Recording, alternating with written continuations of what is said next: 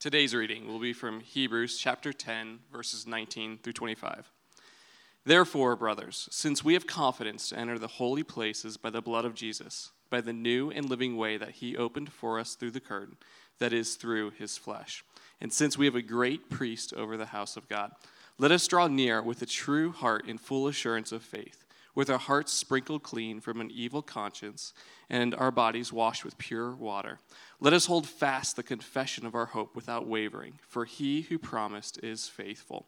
And let us consider how to stir up one another to love and good works, not neglecting to meet together, as is the habit of some, but encouraging one another, and all the more as you see the day drawing near.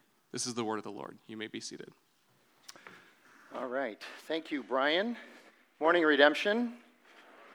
Good to see you all. My name is Frank Switzer, and I am not a guest pastor. So just in case you're wondering, I am back.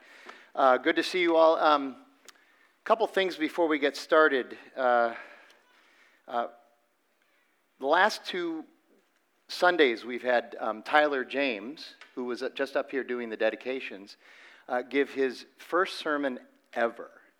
And it was awesome, was it not? Yeah. For those of you that heard it, you should go online and listen to it. It was a great way to wrap up Philippians. And then last week we had Jake Sablodnik come in from Tempe. Tempe and Arcadia switched last week. I was over at Tempe, and that was a lot of fun. And there were a couple of people from Arcadia there, and they were wondering if they'd driven to the wrong church. But at any rate, Jake has actually been around Redemption for almost as long as I have. I've known him for 7 years and knew he would do a great job, and he did a fantastic job as well. Appreciate those guys filling in while I was away. What we're going to be doing today is one more what we call one-off week between our series. We finished Philippians a couple weeks ago. We're starting Exodus, 15 weeks in Exodus next Sunday. And because it's only 15 weeks in a book that's 40 chapters long, and the chapters themselves are very long, I would just highly encourage you to start reading that book and read it and reread it and reread it. It is a rich book. It's considered the gospel of the Old Testament. And so we're going to be doing a flyover, but it's going to be an important 15 weeks for us. So I would just highly encourage you in that. But we have this other one-off week here. And every summer for the last 23 years, I have pastored a family camp in northeast Iowa. And for the first 12 or 13 years of my ministry, when I came back from the camp, I would do a one-off message called What I Learned at Summer Camp. And because of the preaching calendar that we have at Redemption Church for the last 7 years, I haven't been able to do that. This year, however, we had an open Sunday, and I wasn't even thinking about doing it until I started getting texts from people who remembered these messages literally from 10 years ago saying, okay, so you're at camp right now. Are you going to do that message about what I learned at summer camp? And I thought, okay, yeah, I think I will. I have learned some things here, or at least been reminded. So that's what we're going to do today. A one-off, what I learned at summer camp.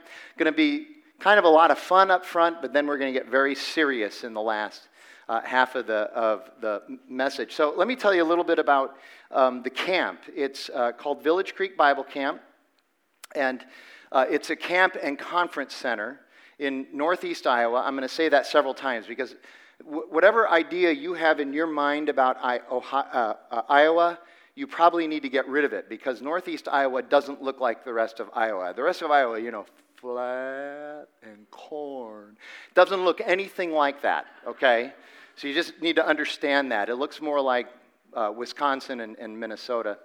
But this camp and conference center, during the summer, they have full week camps, 13 of them. They have 3 what's called junior camps where they have kids from 3rd to 6th grade come in, about 150 of them. Then they have 3 middle school camps. So they have about 150 middle schoolers. Then they have 3 high school camps. They have, again, about 150 high schoolers come in. And then they have 4 what they call family camps, where you bring your entire family. And the structure of family camp is considerably different than the other three types of camps. It's more geared towards families, and there's a lot of stuff for adults, but there's also a lot of stuff for children. The rest of the year, 3 out of every 4 weekends, they just do conferences and retreats. And I've spoken at some of the retreats as well, couples retreats. In fact, I'm going back in March to speak at their couples retreat then. And when I say that I've pastored this camp, I pastor family camp number 3 now for 23 years. And when I say that I've pastored that camp that week, it means that I spoke at 6 of the 10 chapels that they have during the week. And let me just stop there and say, yes, these are people who are paying money to go on vacation to a place where they will go to church 10 times in a week, okay?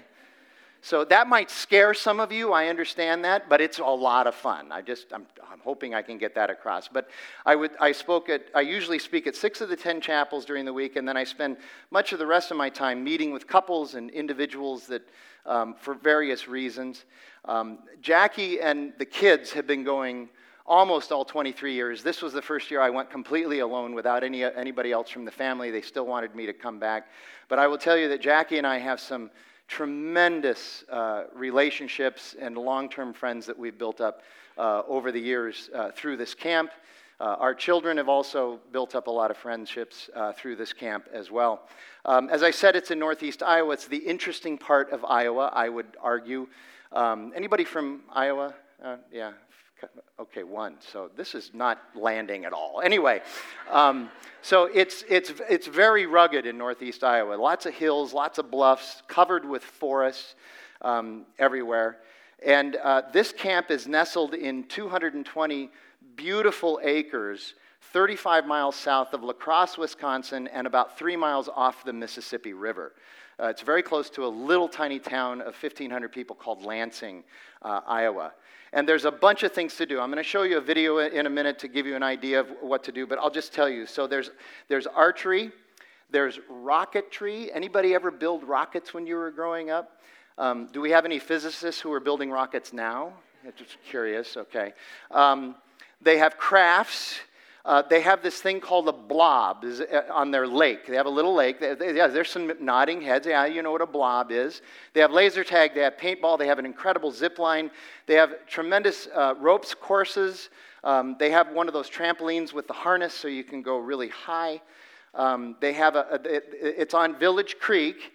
And so they have tubing on the creek, and then they have this other thing that I've actually never done in 23 years called creek stomping. I don't know what creek stomping is, but apparently you get very dirty and muddy doing it. They have a full gym, so you can play volleyball, basketball, floor hockey, and then they have their chapels in the gym. Outdoors, they have softball and soccer. They have pickleball this year. That was something new. They had pickleball. They have a ton of horses. They have wranglers there. They have horsemanship camps that are going on at the same time as the other camps. If you want, they have the clay pigeons that they can launch, and you can shoot it with a shotgun. I don't even know what it's called, but you can do that if you want. They have the adults do that, though. And then they have something called Creature Feature, where they collect reptiles and rodents, and they have people who are trained that will pull them out of their habitats, and then they'll let the kids pet them and get bit by them and all kinds of stuff like that. It's really fun. One of my favorite things to do there is every afternoon they load up a trailer with kayaks, and they go down to the Mississippi River, and we kayak the Mississippi River. That is absolutely incredible. Kayaking the Mississippi River. It's just absolutely beautiful. There has not been a year yet when we haven't seen a bald eagle on that kayaking trip. They're all over the Mississippi River. We saw 2 this time. There's, for me especially, but for some of the other guys who go to the camp, there's one guy that's been running with me every single year. There's an 8-mile running loop that's through dirt roads and forested hills. It's absolutely beautiful. And generally in the mornings, in late July and early August, it's in the high 50s, low 60s with fog. And so it's just, it is way better than being here. Can you start to understand why I don't want to be here during that week? There's lots of also free time at the family camps to read or nap or just visit with friends. And here you go. Some people ask, okay, but what about the food? It's camp food. It must be horrible. No. This is, I cannot overemphasize how good the food is there. And the kitchen is very careful during family camp to make sure that at almost every meal there is a healthy choice, so you can eat healthy, but then there's also a nasty choice, and I'm talking nasty good, not nasty bad. It is really good food. They always have a worship team there. They had a very young worship team there this time, but it was one of the best we've ever had. The worship music is fun and worshipful. Primarily the people that there were 50 families there, and they were over capacity during this camp. Primarily the families are from Iowa, Minnesota, Wisconsin, Illinois, and then just family camp theory for whatever reason. There's a group of families that come up from Kansas, and I've actually gotten very close to many of them. Our youngest daughter, Darby, met her husband, Joey, at this camp. Their family came to camp, our family came to camp, and then Darby and Joey have worked during the summers in high school and college as counselors at the camp. That's where they met. And 3 years ago, they got married at that camp. If you want a challenging destination wedding, have it in rural northeast Iowa. But Jackie put all of that together, and it was absolutely magnificent. So this is a very, very special place for us. Our oldest daughter, Shelby, has also worked there as a counselor. Just lots and lots of friends. And so here's just a taste visually. It's about a 2-minute video of what's available at the camp. This video is driven more towards the kids, but you'll see some adults there, and you'll get an idea of what it's like up there.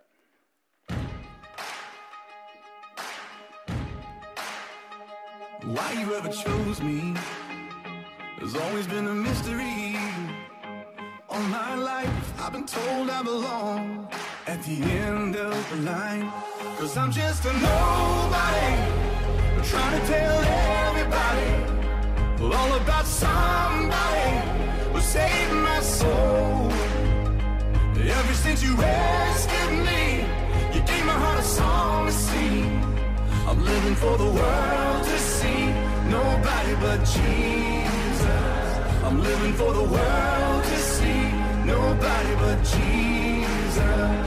So let me go down, down, down in history as another blood-bought, faithful member of the family. And if they all forget my name, well, that's fine with me. I'm living for the world to see, nobody but Jesus. 'Cause I'm just a nobody, trying to tell everybody all about somebody who saved my soul. Ever since you rescued me and gave my heart a song to sing, I'm living for the world to see, nobody but Jesus. I'm living for the world to see, nobody but Jesus. I'm living for the world to see, nobody but Jesus. All right, so let's see, where are we? All right, now, this week was also a little bit more special for me and for the camp. We actually had 4 people get baptized at the end of the camp, and 3 of them specifically said they wanted to wait to get to camp so that I could baptize them, so that was really special. I've got some pictures. The other person that got baptized is actually a foster child, and so can't show anything of her. But this was at their lake, a little baptism ceremony getting started, and that's Thomas and Thomas's father, Bob. Proper baptism liturgy. He was wearing a Milwaukee Brewers shirt, so that was good. So that was Thomas, and then, and don't worry about the green water. It's actually greener than that, so... Just kidding. So this is Jotham and Evangeline Bile, and their family and our family have been friends for the last 20 years. They're from Wichita. That's Jotham. Jotham is a cross-country runner now. You can tell by his physique. But his dad and I have been running those loops together for the last 20 years, and now all of his sons come out. They've got one daughter, and they've got 4 sons. They all come out and run with us every morning. So it's just a big pack of us heading out there. There's Evangeline. I can never say her name right. Anyway, very, very, very special time for us there. At one point, that was the baptism service.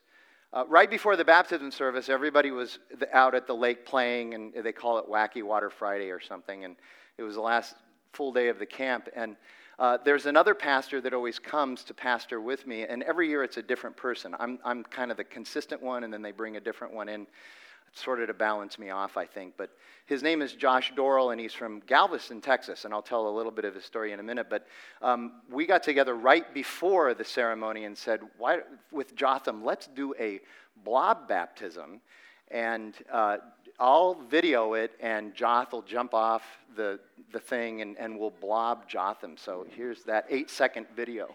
In the name of the Father, the Son, and the Holy Spirit.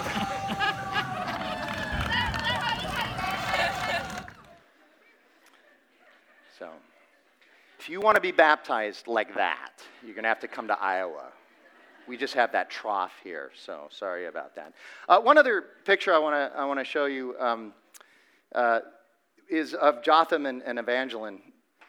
So notice Jotham's phone. He's 17 years old. He had a smartphone for 3 years, and he got rid of it. And I said, "What are you doing with a flip phone?" And he said, "I got rid of it." He said, I was too distracted by it. I was spending too much time on it, and the only way I could do it was to go back to a flip phone. Yeah, see? See, we're starting to get that now. I appreciate that. All right. So the other pastor was Josh Dorrell. Josh has an interesting connection to the camp because he was saved. God saved him at this camp when he was 19 years old.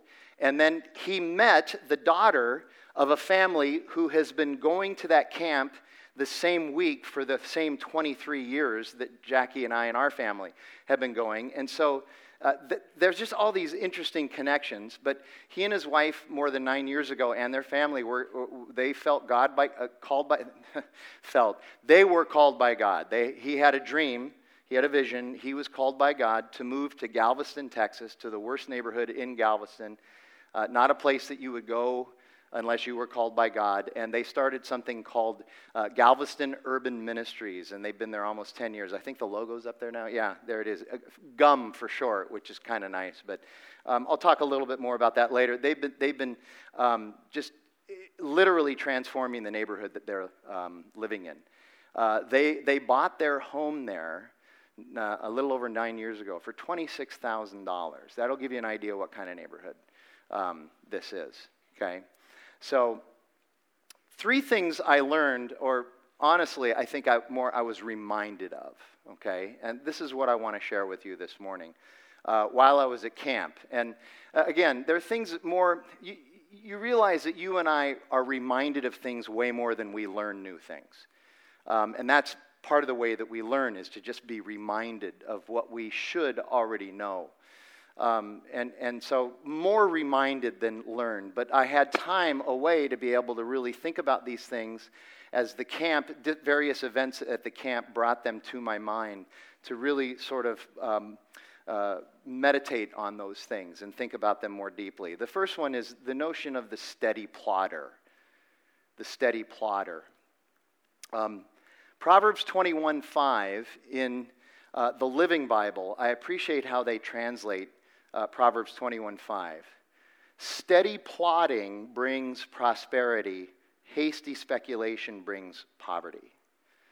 And this proverb is not just talking about financial wealth. It's a principle for all of life. This idea of being a steady plodder. We live clearly in what I would call an easy-bake microwave world. Malcolm Gladwell has even written a book about this called The Tipping Point, about how reticent we are in our culture today to embrace that tipping point. And he describes the tipping point, some of you know this, as you need to spend 10,000 hours of your life on something before you actually become proficient at it. You need to spend 10,000 hours of your life investing yourself into a work or a ministry or a project before you really can expect to start seeing transformative results. You may see little things along the way, but it takes tremendous amounts of time. And he uses Bill Gates and the Beatles as his best examples, which are great because I remember both of them when it feels like to us that Bill Gates and the by the way, for those of you who are younger, the Beatles are a musical group. It's not insects. But it felt like they just sort of appeared on the scene. That Bill Gates got up one morning when he was 19 years old or whatever, and he said, okay, bought my first computer. I think I'm going to go in the garage and start a computer company, and it's going to be incredible. No, he dedicated 16 hours a day to learning. He spent his 10,000 hours learning computers in a way that most of us would never spend time. The Beatles, it was February 1964. I remember this. I was 5 years old, and I remember the family gathering around the old boob tube to watch the Ed Sullivan Show and to see the Beatles for their first appearance in the United States on the Ed Sullivan Show. And it just seemed like they just, boom, burst onto the scene. But the backstory is that they had spent 10 years playing 6 nights a week in just awful dives throughout Europe, eating dirt for 10 years, honing their craft, perfecting it. They were patient. They were steady plodders. And gosh, as I talk about this to people, it's so fun because they don't exactly say it like this, but the reaction I get from so many people is something like this. Steady plodder? What are you talking about, man? I'm Seabiscuit. I'm a racehorse. I'm Justify. Come on, let me at the world. I'm ready to go right now, and it's going to change like that. You know? And I will tell you, people, through ministry and through my work at Paradise Valley Community College, Grand Canyon University, even Fuller Seminary, I'm telling you, I run into people a lot. I'll be sitting with them, talking to them, having coffee, whatever it is, and they will say, I am going to change the world. I'm going to be that person who changes the world. And I hear this there are so many people out there who are going to change the world. And here you go. You know me. One of my dark spiritual gifts is cynicism. It kicks in a little bit. I honestly, truly hope you are that person who changes the world. I hope you do. And I hope you change it for the better, okay? Because you could also change it for the worse. But I hope you change it for the better. I really, really do. But the reality is you're probably not. And what I've found is that the person who says, I'm going to change the world, and when they start to face the trappings of that and the challenges of that and the suffering of that, and even the failure of that, what happens is when they realize they're not going to be able to change the world, they give up on their world. And that becomes an even bigger problem.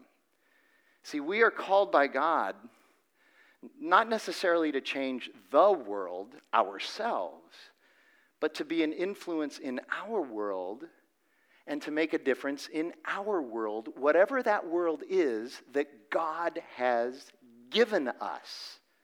We need to be more faithful to that call. So be a person who is faithful where you are.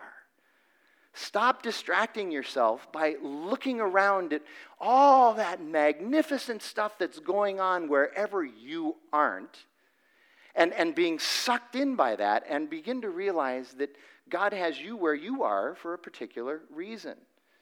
Andy Warren has said it this way: you need to bloom where you're planted, and God is going to do the planting. Be that person who shows perseverance where you are. Steady plodders don't often get the glamour. They don't. But they almost always end up with great respect and influence.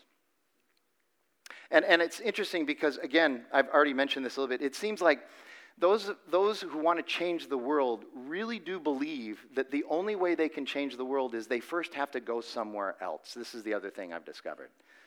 They can never start that process where they are. For whatever reason, they got to pack a bag. They've got to get a passport. They got to leave where they are in order to be able to go and start changing the world. Here's a famous verse that so many people in churches, so many Christians just embrace and love. It's Jeremiah 29:7. But seek first the welfare of the city where I have sent you. This is God speaking to Jeremiah to tell the exiles in Israel. Seek first the welfare of the city where I have sent you into exile, and pray to the Lord on its behalf, for in its welfare you will find your welfare. We love that verse, man. Seek first the welfare of the city. We tend to stop that verse right there, though. We hardly ever get to the next clause in that verse. The next clause in that verse, I already read it, is, where I have sent you. Where I have sent you. We rarely get to choose where our ministry is going to be. We rarely get to choose where our influence is going to be. We rarely get to choose where we are going to make a difference. Rather, God gives it to us. And then we turn our nose up at that gift. And we're just sure that if we were somewhere else, something better would be happening. And we need to embrace the grace and the gift that God has already given us. So be faithful where you are and with whom you are with. And it may only be one person. That may be all that God has given you right now. It may be 10 people. Maybe he's given you more influence. Maybe it's 100 people. Maybe he's given you that kind of influence. That would be awesome. But you need to remember that Jesus, 2 syllables, Jesus, okay? Jesus had 12 guys. And really, he just had a core of 3. Oh, I got to have 20,000. No. Maybe 3. Maybe 12. And here's the other thing. Just if you do the math, okay? If all the people who are going to change the world would be faithful in their world, the world would be changed. You ever think about that?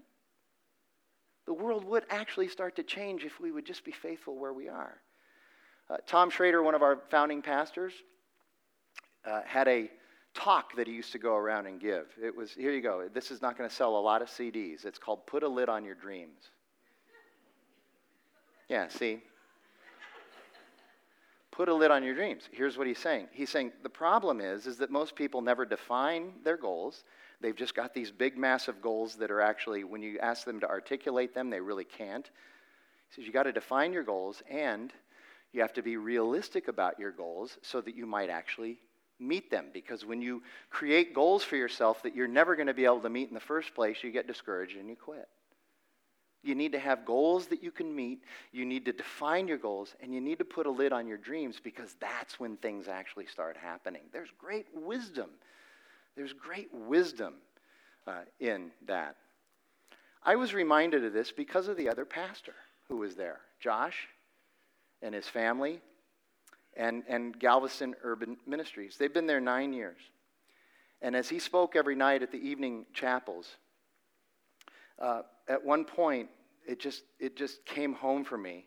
He told the story about how they had been there 7.5 years before anyone in his little community that he and his wife and his family and his staff had been serving 24 hours a day, 7 days a week, with little rest whatsoever. It was 7.5 years before anyone in his little community said this: "It is amazing what's happening in our neighborhood."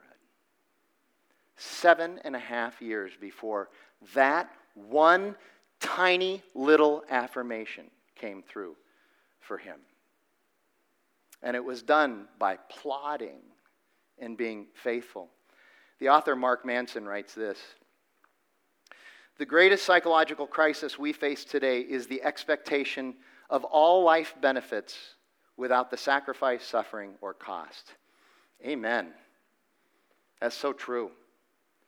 Steady plodding. That's Josh's story in Galveston.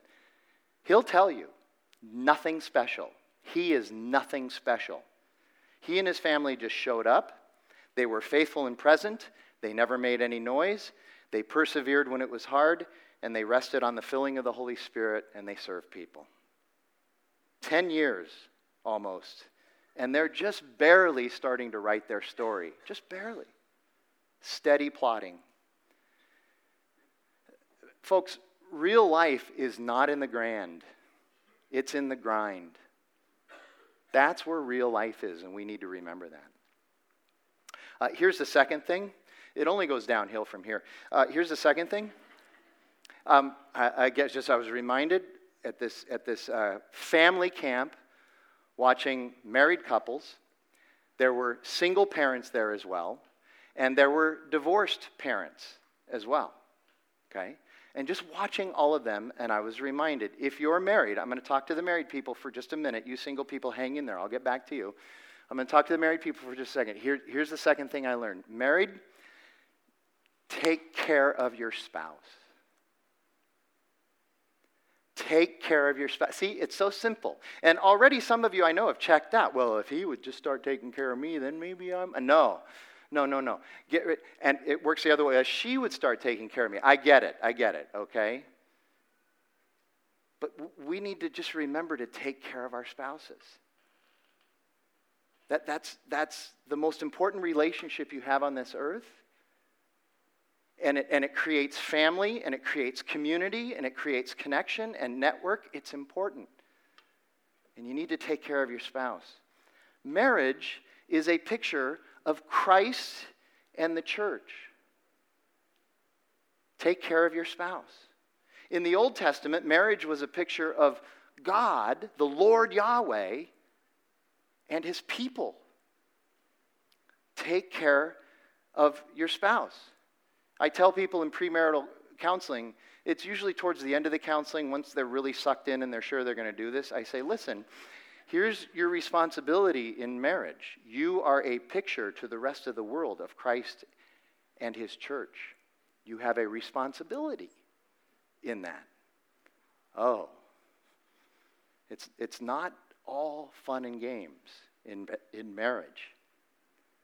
There should be mutual sacrifice, mutual submission, and it should be done in joy, not under compulsion. So we could talk about this for weeks. I have in the past. Just one little thing. Here you go. Start a little internal project with yourself here where if you're married, I want you to think about how you can surprise your spouse in a good way. Surprise them in a good way. Don't hide in a closet and jump out. I'm talking about do something for them, okay? Do something for them. Delight them. Think about what might delight them. And here you go. Delight in them. Marriage was created by God for us to be able to delight in our spouse. Delight in your spouse as well. Go the extra mile for your spouse. And I know you're going to say, oh, well, Jesus was talking about if a Roman soldier asked you to go with him. I don't think Jesus would be that upset if you also went the extra mile for your spouse. I think he'd say it's okay to apply it in that case as well. When I asked Jackie to pick me up at the airport coming back from camp. Here's just a little example. As I'm thinking about this, and then here's an example of that. I just asked her to pick me up at the airport. When she picked me up, first of all, she didn't pick me up in her Flex. So I'm standing there looking for a Flex, and she pulls up in my Volvo, and I'm looking, and the Volvo is right in front of me. And now she's honking. I'm like, why is that person honking at me? You know, there's people laughing at me behind me. Okay, anyway. So, she brought my car. So before she came to pick me up, she got my car washed. She filled it with gas. She went and picked up some dinner for us to eat when we got home. And here's the best part. She had put a Heart CD into the CD player for me, and there was Heart playing on the CD player when I got in. Again, for those of you who are younger, Heart will be in town on August 28th. It's my 32nd time going to see them, and it's going to be awesome, okay? They're in the Rock and Roll Hall of Fame. Yeah, they're old. They're older than I am, okay? So anyway, so she was playing Heart. So here you go.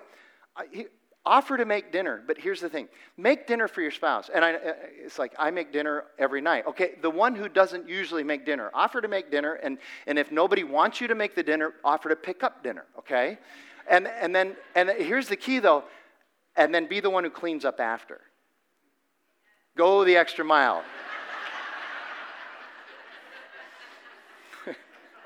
My first amen in like 7 months, okay? Fill their car with gas when they aren't expecting it. Unload the dishwasher without being asked. Fold the laundry.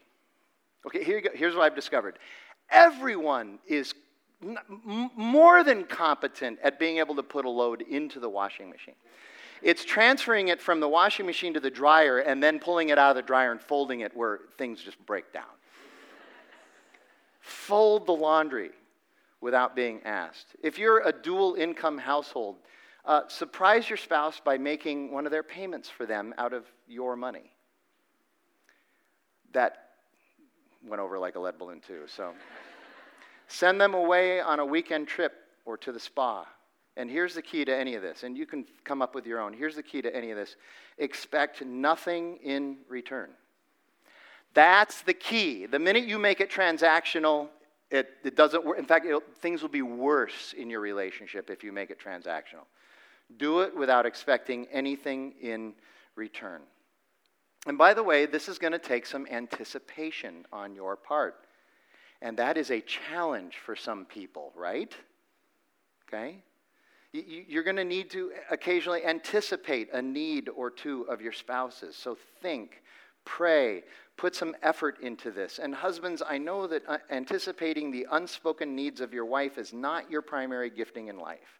I know that. So I'm speaking to the husbands right now. You're going to probably feel a little awkward and clumsy even attempting to do this. And let's face it, you'll probably miss more than you'll hit. You'll do some things that you think are pretty spectacular and they don't quite hit. I understand. You're not good at this. I'm not very good at it. I get that. But you gotta try. Embrace the clumsy, my brothers. Embrace the clumsy. And here you go. Good for you for trying.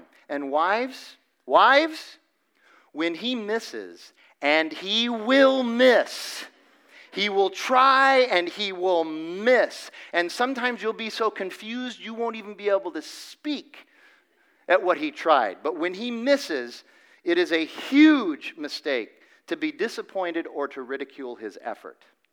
Because he'll never do it again if you do. When he misses, and he will, appreciate the effort. And frankly, this is going to be easier for you wives to figure out what your husbands need, because there's only one thing that a husband needs. It's more kale. So at least once a week, make him a kale salad, and he will love you for that, okay? We were just here, but I just want to remind you, Ephesians chapter 5. Submitting to one another out of reverence for Christ. Some people think that has to do with everything that Paul had written prior to that. And it does. In Christ, we are to submit to one another, but it also goes forward.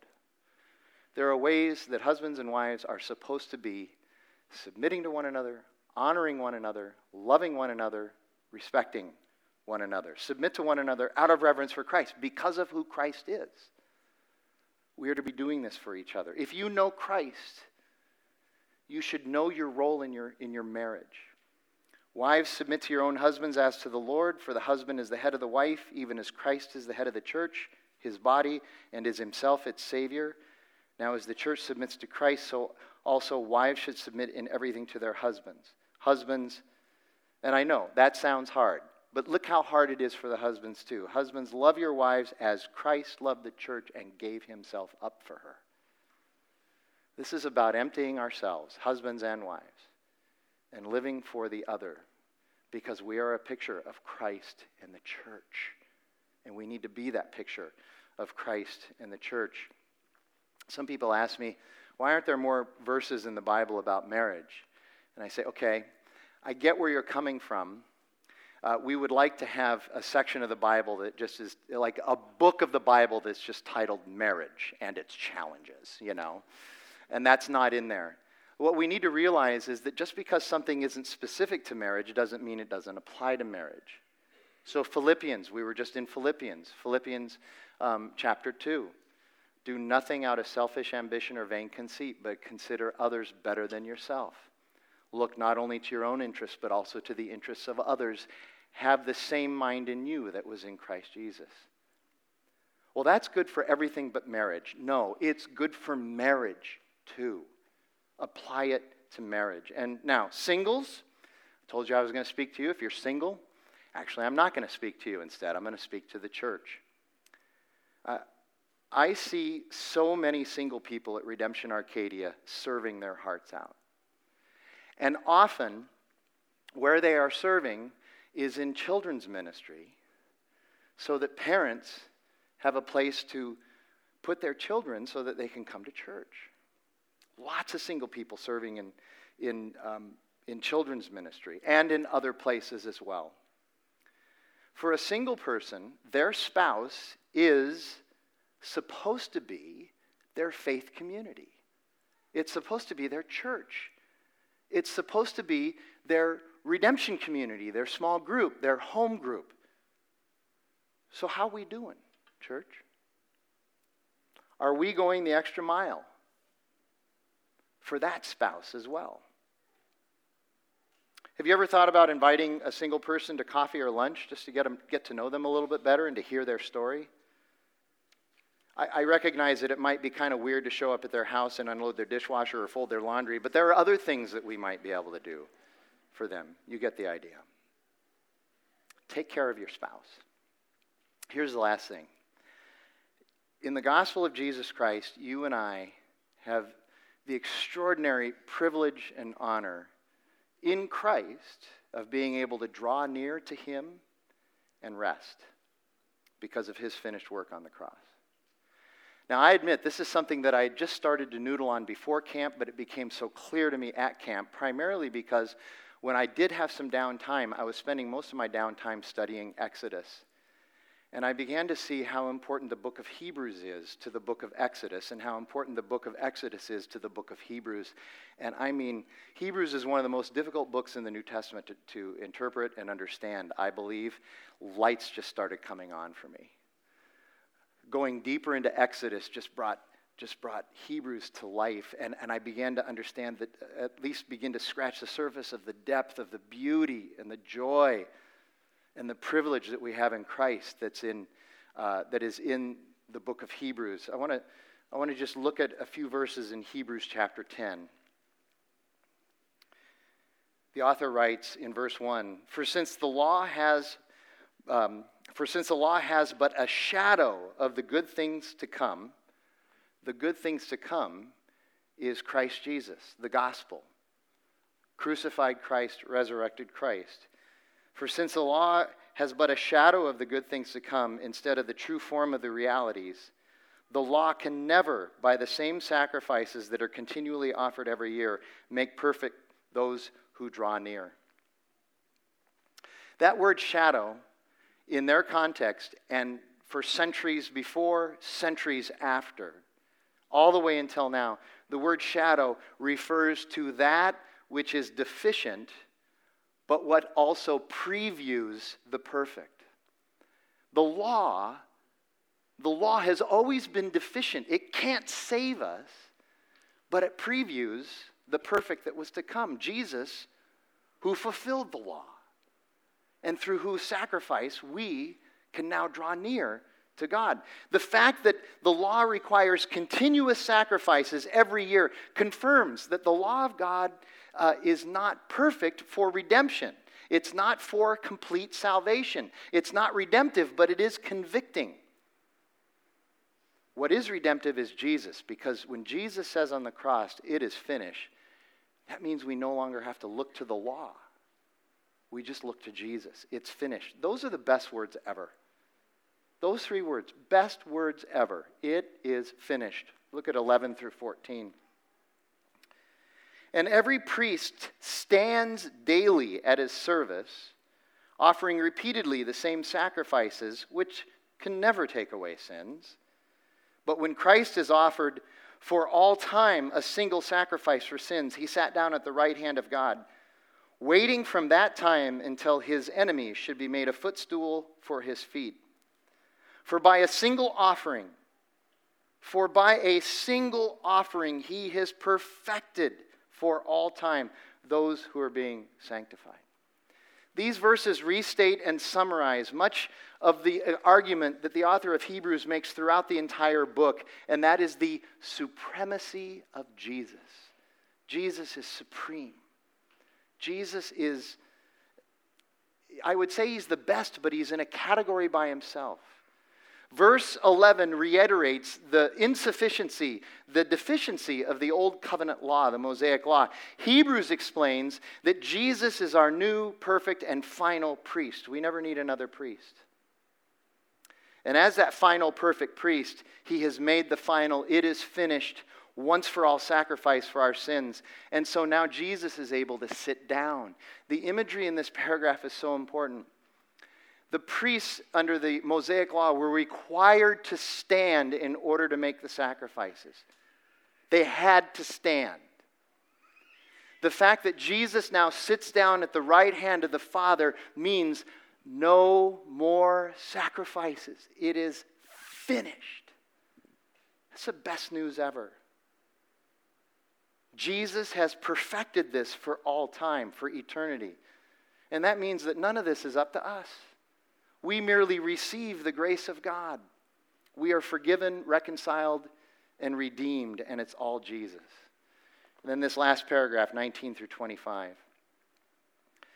This is the one that Brian read. Therefore, brothers, since we have confidence to enter the holy places by the blood of Jesus, by the new and living way that he opened for us through the curtain, that is, through his flesh, and since we have a great priest over the house of God, let us draw near. That's the key right there. Let us draw near with a true heart in full assurance of faith, with our hearts sprinkled clean from an evil conscience and our bodies washed with pure water. Let us hold fast to the confession of our hope without wavering, for he who promised is faithful. And let us consider how to stir up one another to love and good works, not neglecting to meet together as is the habit of some, but encouraging one another all the more as you see the day drawing near, the day that he's going to return again. And notice the emphasis on community at the end of that paragraph. But look at verse 19. Under the old covenant, access to the most holy place where God supposedly resided, God's quarters, was extremely limited. You and I couldn't get there. We couldn't get there. Only the high priest was allowed. So in our case, it would be Tyler Johnson. He's the only one allowed. Okay? Even in Exodus, as we're going to see in a few weeks, when God appears to Moses in the burning bush, the first thing he tells him is, do not come near. You can't come near. Oh, and take off your shoes. You can't come here, and you have to be dressed a particular way. But now, through Christ, his once-for-all sacrifice, you and I, have free and unfettered access to God. We get to come near to him boldly and with confidence. We come to his throne of grace with our heads held up high because of his finished work. That is the gospel. That is the good news of Jesus. This is a beautiful thing for you and me. And so we're going to celebrate that now with the Lord's Supper. Because the Lord's Supper calls us to draw near and to remember, to memorialize the death of Jesus, to celebrate the fact that he died for us, and to remind us and to tell the world that he's coming again, because we're called to do it again, do it until he comes again.